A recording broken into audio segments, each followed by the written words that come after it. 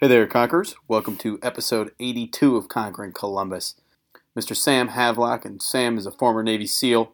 He's got a lot of entrepreneurial experience as well. Definitely think you guys are going to enjoy this show. Before we get to that interview, though, guys, I want to take a moment and ask you all for a quick favor. Go ahead, pick up that phone of yours you were listening to this on, and check out your podcast app, whether it's iTunes, Pocket Cast, Stitcher, whatever you like to listen on. There will be a subscribe button. And if you click that, it'll make sure that you never miss a single episode of Conquering Columbus. And the last thing we want to do before we start the show is take the time to thank all of our incredible sponsors here at Conquering Columbus. And that starts with our friends over at AWH. For those of you who haven't heard of AWH, they are a digital product consulting, user experience, and software development firm. And with over 22 years of experience, AWH collaborates with a variety of clients to drive desired business outcomes through great digital products. To find out more, check out awh.net and let them know Conquering Columbus sent you. Conquering Columbus is also brought to you in part by the Sundown Group. The Sundown Group is an Ohio-based nonprofit that helps connect entrepreneurs to investors, mentors, talent, and capital through business pitch events, workshops, and classes offered throughout the state. For more information, head on over to sundownfirst.org. And our last sponsor is Facilities Management Express, or FMX for short. FMX is actually founded and headquartered here in Columbus, Ohio. They're a startup software company. What's really cool about them, there's a lot of competitors in this space, but they made a name for themselves by designing an easy-to-use and tailored-fit facilities maintenance and management software. They serve industries ranging from churches and schools to property management, manufacturing, and fast casual restaurants. You can learn more or check out a free trial at gofmx.com. All right, Conquerors, that's all we got. Let's get this show on the road. You could drop me anywhere on the planet, in any environment, and I might get, my head kicked in the beginning, but I'll find a way to survive. I'll find a way to get the job done. Yeah, there's a little doubt, but you know what? Once again, I think of that guy in my ear. I think about stepping up to the stage. I think about the challenge. I've lost sometimes, but I've won more than I've lost. And so, I bet on me any day. Choosing greatness. Greatness doesn't choose you. You have to choose it. And, it's hard. I think there was a hunger in me. There was a desire just to make a difference. There was a desire to not just be status quo, a desire to not be average. This is Conquering Columbus.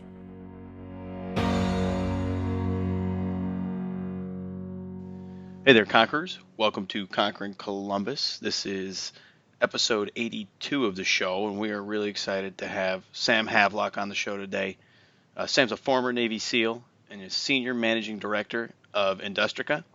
And Industrica is a venture development agency that designs, builds, and commercializes technology platforms.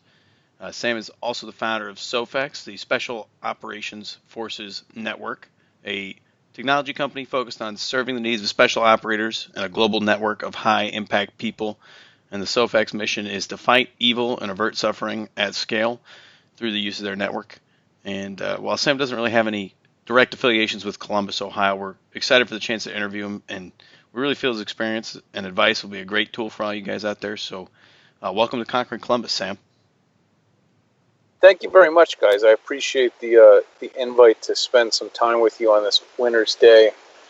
Here in South Carolina, it's not quite as bad as I have to imagine it might be where you are, but I think we'll all survive, so that's good.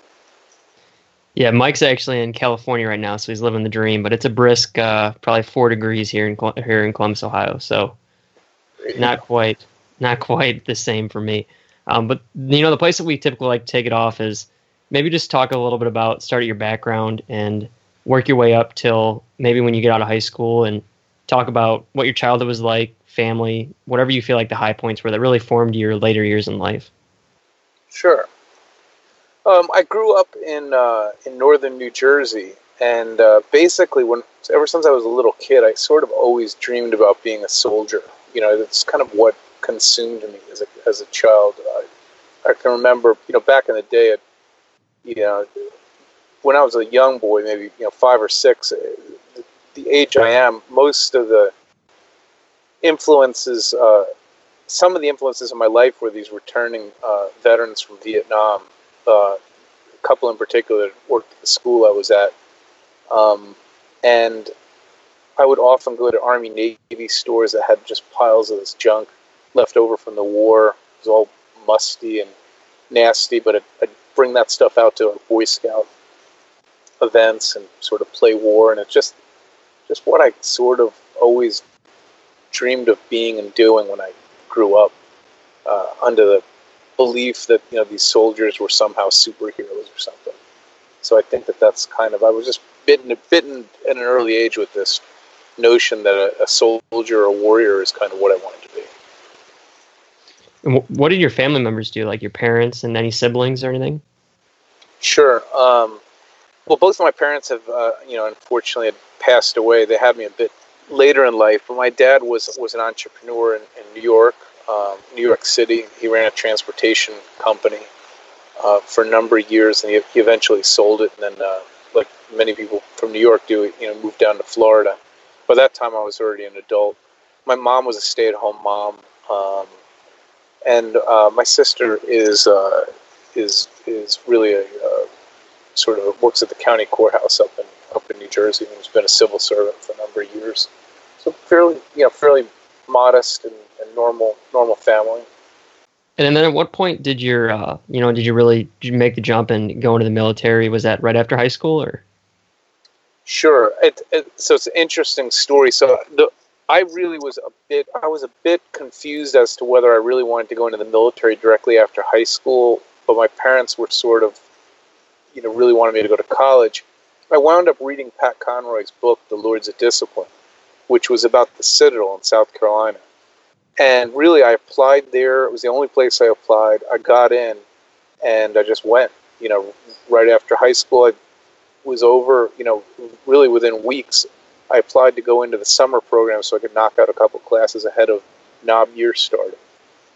So that's, just showed up at the Citadel, and that was kind of 4 years of exposure into cadet life, which was really the start of the military career. Yeah, and so after that, what made you decide to pursue life as a SEAL, specifically? Yeah, it's funny. So that's a whole. So actually, my original military career started out as a reservist in the Marine Corps. So right after Knob year, within 2 or 3 days of finishing my Knob year at the Citadel, I enlisted in the Marine Reserve and shipped to boot camp the next week. So the summer between sophomore and junior year, I went to Parris Island, which was also in South Carolina, graduated from boot camp, and then was a drilling reservist through college as a Marine.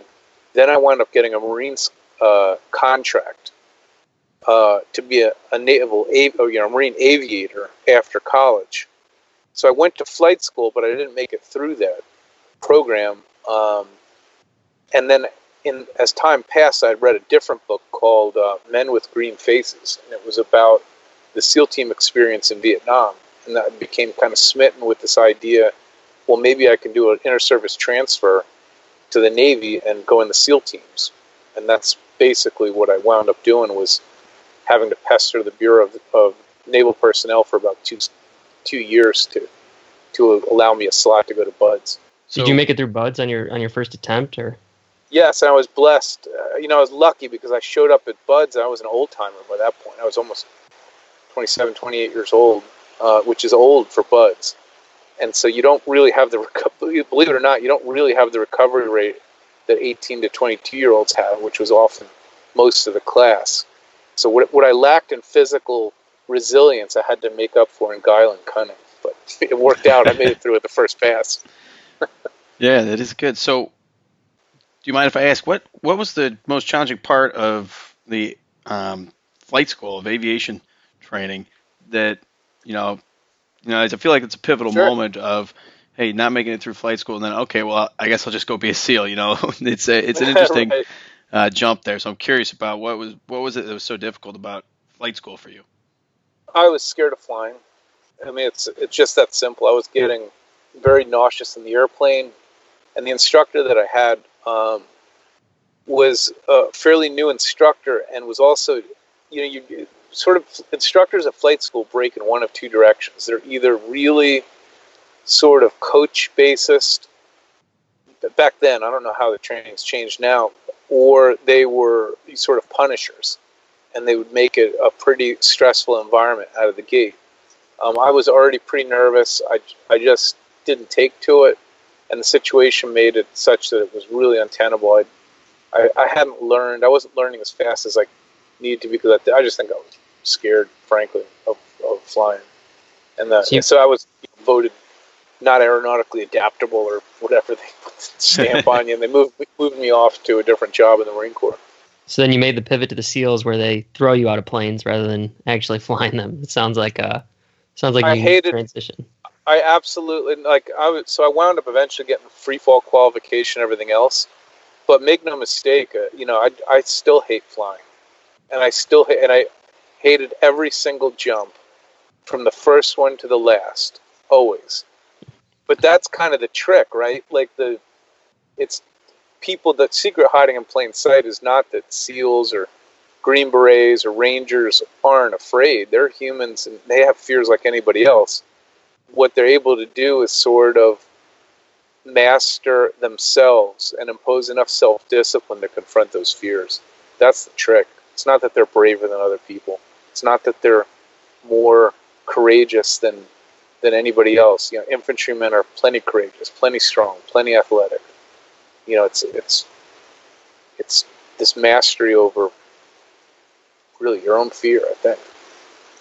And that transitions kind of well in our next question. I think that you can learn a lot about BUD/S and the training for SEALs and all that through all the documentaries that are out there. But some of the things that at least I never hear about are what life is like once you become a SEAL. And, you mentioned a little bit about the Green Berets and some of the other Special Forces groups. To kind of encompass two questions into one, what does your relationship look like with those groups while you're in the military? And do you see the same level of, elite individual and high-performing people who really want more out of their life in the other Special Forces as you do in the SEALs? Yeah, so there's I have a theory of special operations that there's a unifying characteristic that most people don't write about, don't really make movies about, because it's a very nuanced finding that I believe, it's my thesis, maybe I'm wrong. But I think that the unifying characteristic of all special operations forces is that they were individually born with a very high entrepreneurial quotient. And if you start to look at the special operations community through that lens, and owning a media company that focuses day in and day out on the special operations community, SOFX, I get to see all the angles, and I get to see them internationally. And what I can say is that it's not the common misconception that is it's the superior sort of toughness and mental fitness. And they're mentally tough and they're fit and everything else, but there's plenty of people who are tough and fit.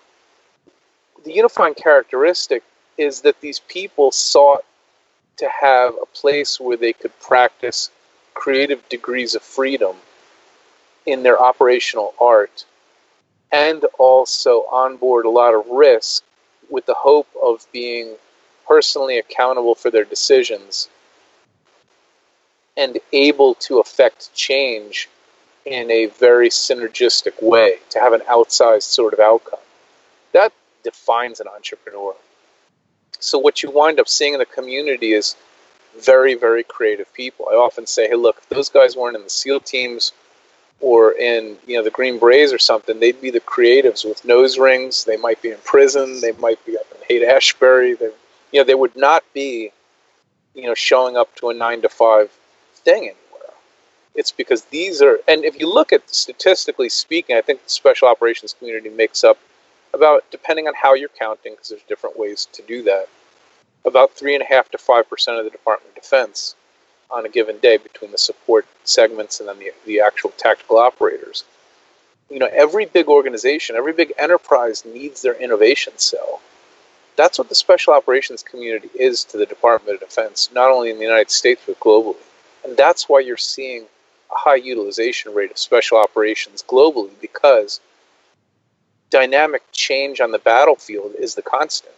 And typically entrepreneurial or innovative ecosystems can respond to that dynamic change in a way that's much more effective than some of the more conventional approaches, if that makes sense. Yeah, that's definitely definitely an interesting concept, and I really kind of like how you put that. It's an interesting way to think about it, something that I've never really considered in my time. But so, what are some key experiences though, or takeaways that you had personally in your time as special operations, and that you've been able to apply maybe as your time as a venture developer, founder of these early stage companies, as you've been, working that entrepreneurial spirit that you have?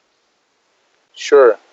I mean, I think that the thing that the community prepares you with, and what you see on the battlefield again and again, is that decisions and actions that are linked to a well-formed decision, but an action taken sooner rather than later, causes beneficial imbalances that sort of weigh to your upside.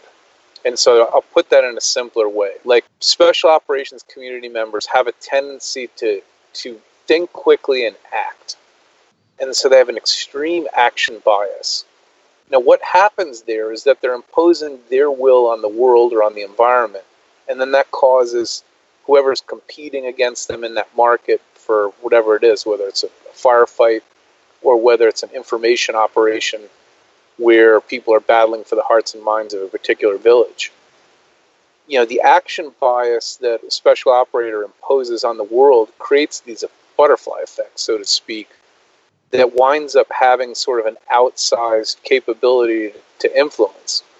And if you tie that back to the venture development world, the entrepreneurial world, when people say that, when a venture capitalist, for instance, says, hey, I'm not as concerned about the technology as I am about the team, what they're doing is they're really articulating that an investment in people that are going to use extremely good judgment with an action bias are going to make things happen independent of the technology. Because this is sort of a secret that's hiding in plain sight, although I can imagine that people would call into question whether it's true or not. I believe that technology is actually a commodity, because capital is a commodity. So if capital is a commodity, and what I mean by technology is a commodity, what I'm saying is that there's more abundance of technology available to leverage than there are competent operators that can possibly execute against those opportunities. If I take you any university system and we go over to the technology transfer officer, they'll open up their coat like a bunch of watches in the coat and say, we've got all these sort of eye-watering things that are available for license. Would you like to license them? Well, no, because we don't have enough execution agents to actually form a team necessarily that can take things from point A on the commercialization and development timeline up to something that's commercially viable and market ready. So, you can get capital behind good ideas. You just can't necessarily find enough good teams to execute against the opportunities that are out there. A bit of a sort of rabbit hole, but maybe it serves some of the entrepreneurial community that listens to Conquering Columbus. Yeah, I think it definitely does. And, I think we can carry that into talking about the Special Operations Forces Network and what it went into founding that, kind of what your passion was behind it, what your mission is now, and kind of what your team looks like there. Sure. So SOFX is basically a realized set of capabilities that starts to get at the idea that in the information age, much of the tools that governments are using to try to battle the forces of evil are going to be ineffective and too slow to actually have an effect. And so the theory is, if good people, high-impact people of the world can band together to create a more just and perfect society as a global coalition of the willing, we can conduct our own special operations. They may not be dynamic special operations that involve gunfire and explosive breach charges and fast ropes and whatever, but I'll give you an example. There are sensitive warrior networks all over.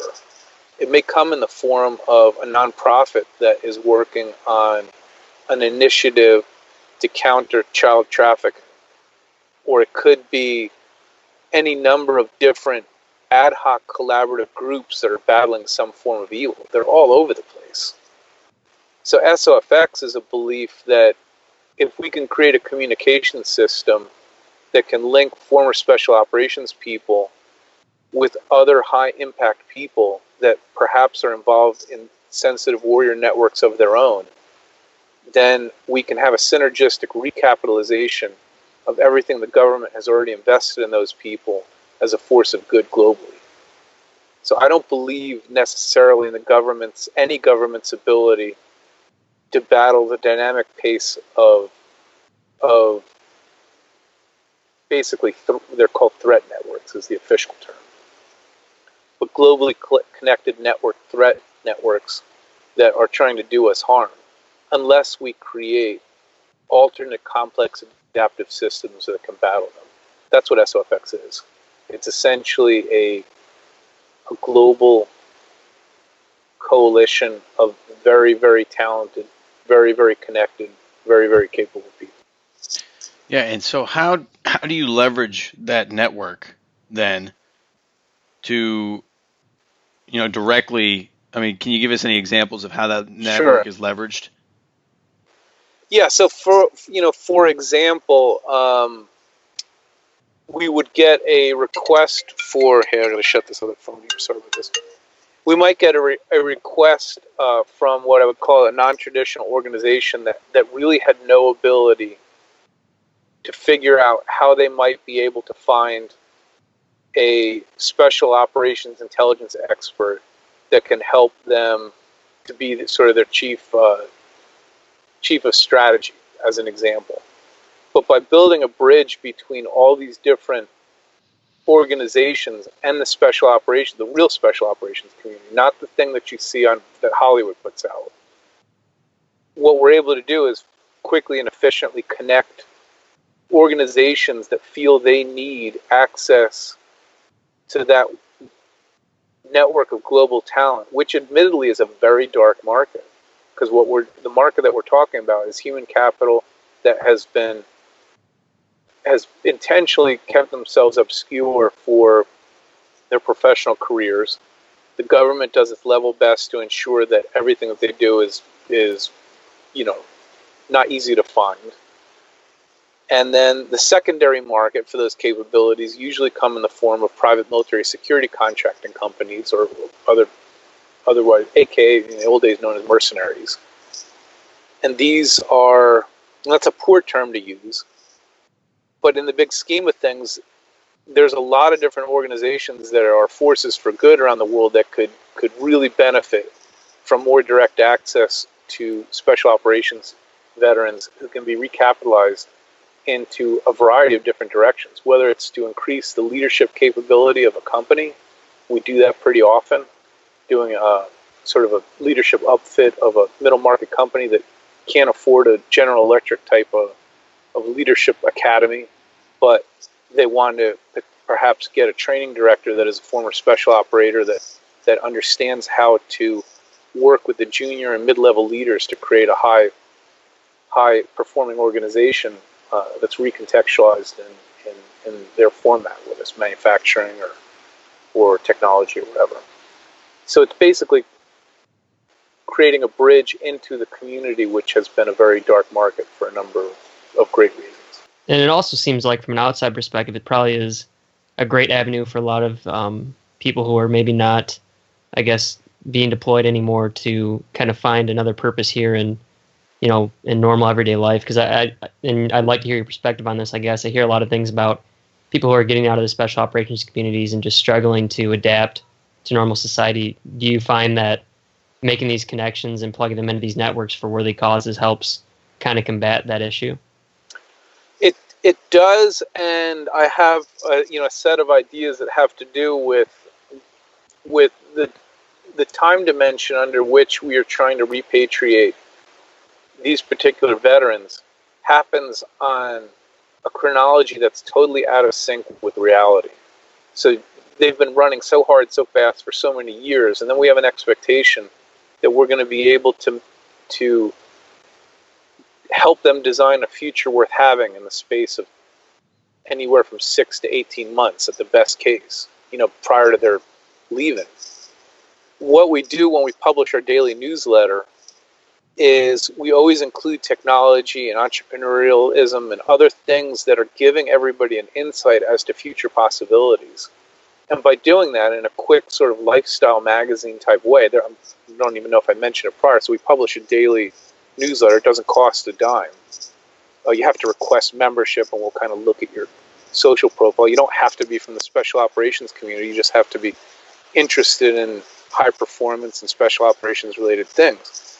But we'll have that linked up in the show notes as well. Yeah, for sure. Just put it in there, the link. To answer your question, that what we're giving back to the community is all sorts of different ideas as to how they might want to recapitalize after they get out. We all have to get out at some point. To answer the other edge of your question with regards to purpose and meaning in a post-retirement or post-separation standpoint, one of the big ideas we have is to create essentially a think tank where they can participate even after they've left uniformed service. The think tank could be used to work with them. Either a nonprofit may want to work with a collection of them for a particular hard problem set that they might be dealing with in some country, and we can curate a group of former soft guys who had been part of that, and not just soft guys, but to create a smart mob. So it could be a panel of experts that includes a handful of soft guys and a handful of other experts to kind of work on a rapid ad hoc collaborative basis to tackle a problem. If it was for a nonprofit, then it would be a pro bono thing, people who want to give back. If it's for a corporation, our idea is we charge a nominal fee for that. But it's a 21st century model of putting together very experienced and regionally exposed people who've got a deep insight as to what's happening on the ground. If you know anything about network science, all the value is at the edge of the network. Well, typically special operations, intelligence people, and sort of the ground pounders have been at the edges of these human networks. So they're really, really valuable set of experiences and insights about the way the world really works in places where mainstream media just doesn't go. So it's, I think a fascinating capability to tap talent that has been wrapped up in a pretty dark market for quite a while. Yeah, it definitely is. Is there ever any concern with SOFX and those networks, providing those connections with people that you mentioned earlier? A lot of these guys and a lot of these team members in SOFX have spent most of their lives trying not to be connected, trying to stay out of the spotlight. So is there any concern about, maybe data breaches, anything like that with SOFX where, trying to keep identities safe? Yeah, absolutely. So we've got mechanisms in place. So the use case that I just described, where we would curate a think tank on a sort of a particular basis, we would do that on our network domain, our .net domain, and we've got our program managers that manage those spirals, is what we call them. Basically, we can obscure the identity of the participants while acting as a market maker to ensure that these John Does are who they say they are. We know who they are, and the client, whether it's the nonprofit or the company, may or may not get to know who John Doe number 1 or number 2 is. It's not necessarily a requirement. They'll know that these are truly, the people that they were trying to engage, and the optionality really falls to the individual member as well. Do they want to be in true name, or do they want to contribute and be complete alias? So as our role in the world is to create an efficient market and to keep them protected, because you can't, the Facebooks of the world, the LinkedIns, all of that stuff is so porous at this point that those are, I call them, deeply untrusted networks. So what we're trying to do is create a different tier of communication layer where it's being run in a way that protects all the different actors, and it's very methodical, it takes time, but you can do it with a disciplined sort of team, if that makes sense. And we would not permit the transmission of confidential information. That would be a violation of law and everything else. So it would be really much more benign type stuff, but it's still valuable. What are the atmospherics in a given location? We might have an oil industry executive, we might have a former special operator, we might have a person that lives in the place of a hard to get to place, and they're able to collaborate with company X or nonprofit X. And then, Karen, from there, can we talk a little bit about Industrica, if I'm pronouncing that correctly, and what your role was like with the company and everything that you guys had going on? You are. Yeah. So Industrica is a venture development agency. And what we do is we take early stage technologies from a low technology readiness level, and we apply formats and templates to move them up the value chain, try to achieve a product market fit, and we basically achieve a cost synergy by running it in the format of a program executive office. What do I mean by that? So my last job in the special operations community was as a program manager for some major combat systems down at U.S. Special Operations Command. A lot of people give the government a hard time saying that the government's not that innovative, and blah, blah, blah, blah, and the acquisition system's real slow, so on and so forth. But if you really examine the government systems of technology maturation, it's really quite good and on net, very effective. And the reason I say that is because if you look at modern venture capital, the entire system's optimized to ensure a payout assuming an 8 out of 10 failure rate. Well, any systems engineer is going to tell you that a system that's having an 80% failure rate is a broken system. There's major issues with that. What the government does is we don't build, like when I was in the government, we consolidate the overhead and the expensive expertise in a shared resource center called the PEO. And then we develop and mature the technologies with a pretty lean approach called the assistant program managers, who are putting together ad hoc teams and taking the defense technology from one readiness level up through different formal steps of a program management process to achieve certain milestones and key performance parameters that are part of the cost, schedule, and performance objectives of the project. All Industrica is doing is basically taking the DoD program management and PEO structure and applying that to venture. So that's exactly how we're able to build SOFX on a shoestring. It's exactly how another startup I was involved with called Xeroscope, we built that. It's a Android-based telemedicine platform. And then there's a couple of other startups that we are concurrently developing on the platform. So SOFX is a child of the Industrica machine, so to speak, if that makes sense. I'm not a venture capitalist. I don't deploy capital into other people's technologies or operations. What we do is we create essentially a program office that is capable of incubating several different technologies at once. Typically, we'll be running 2 technology projects that are proprietary accounts. These are internal things we're developing. And then we'll typically run 2 or 3 client-facing accounts, which means we're building a technology company for a client. Sometimes it's because the IP was repossessed from a team that broke up on the rocks for whatever reason, so on and so forth.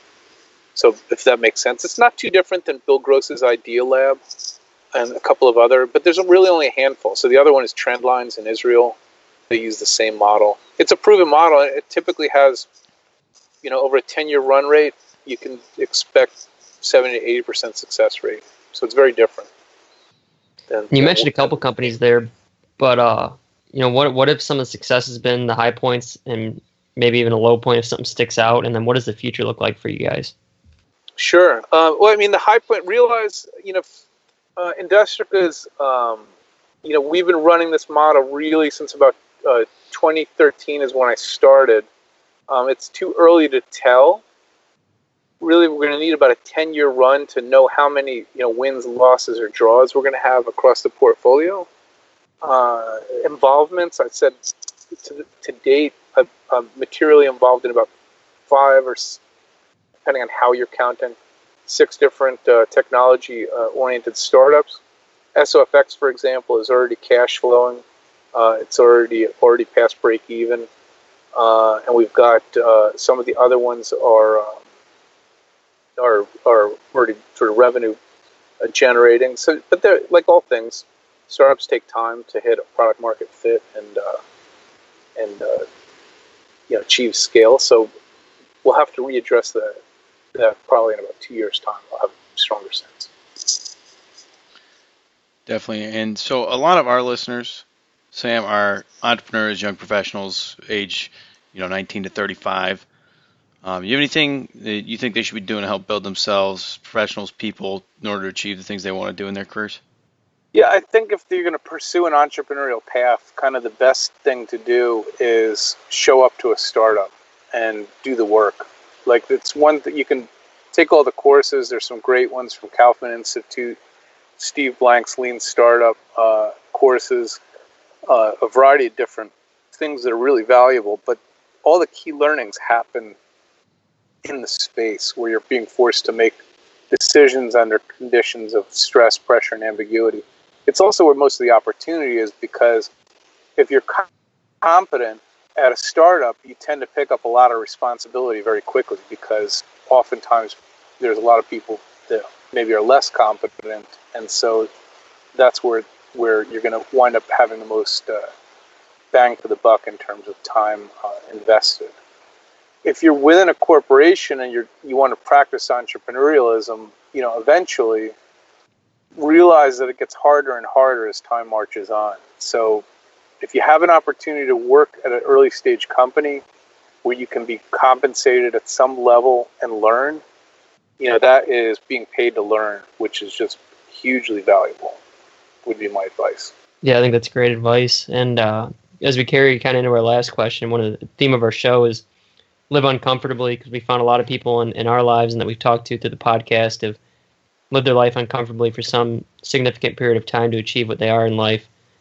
What does the word mean to you, and what kind of comes to mind when you think about it, and how does it apply to you?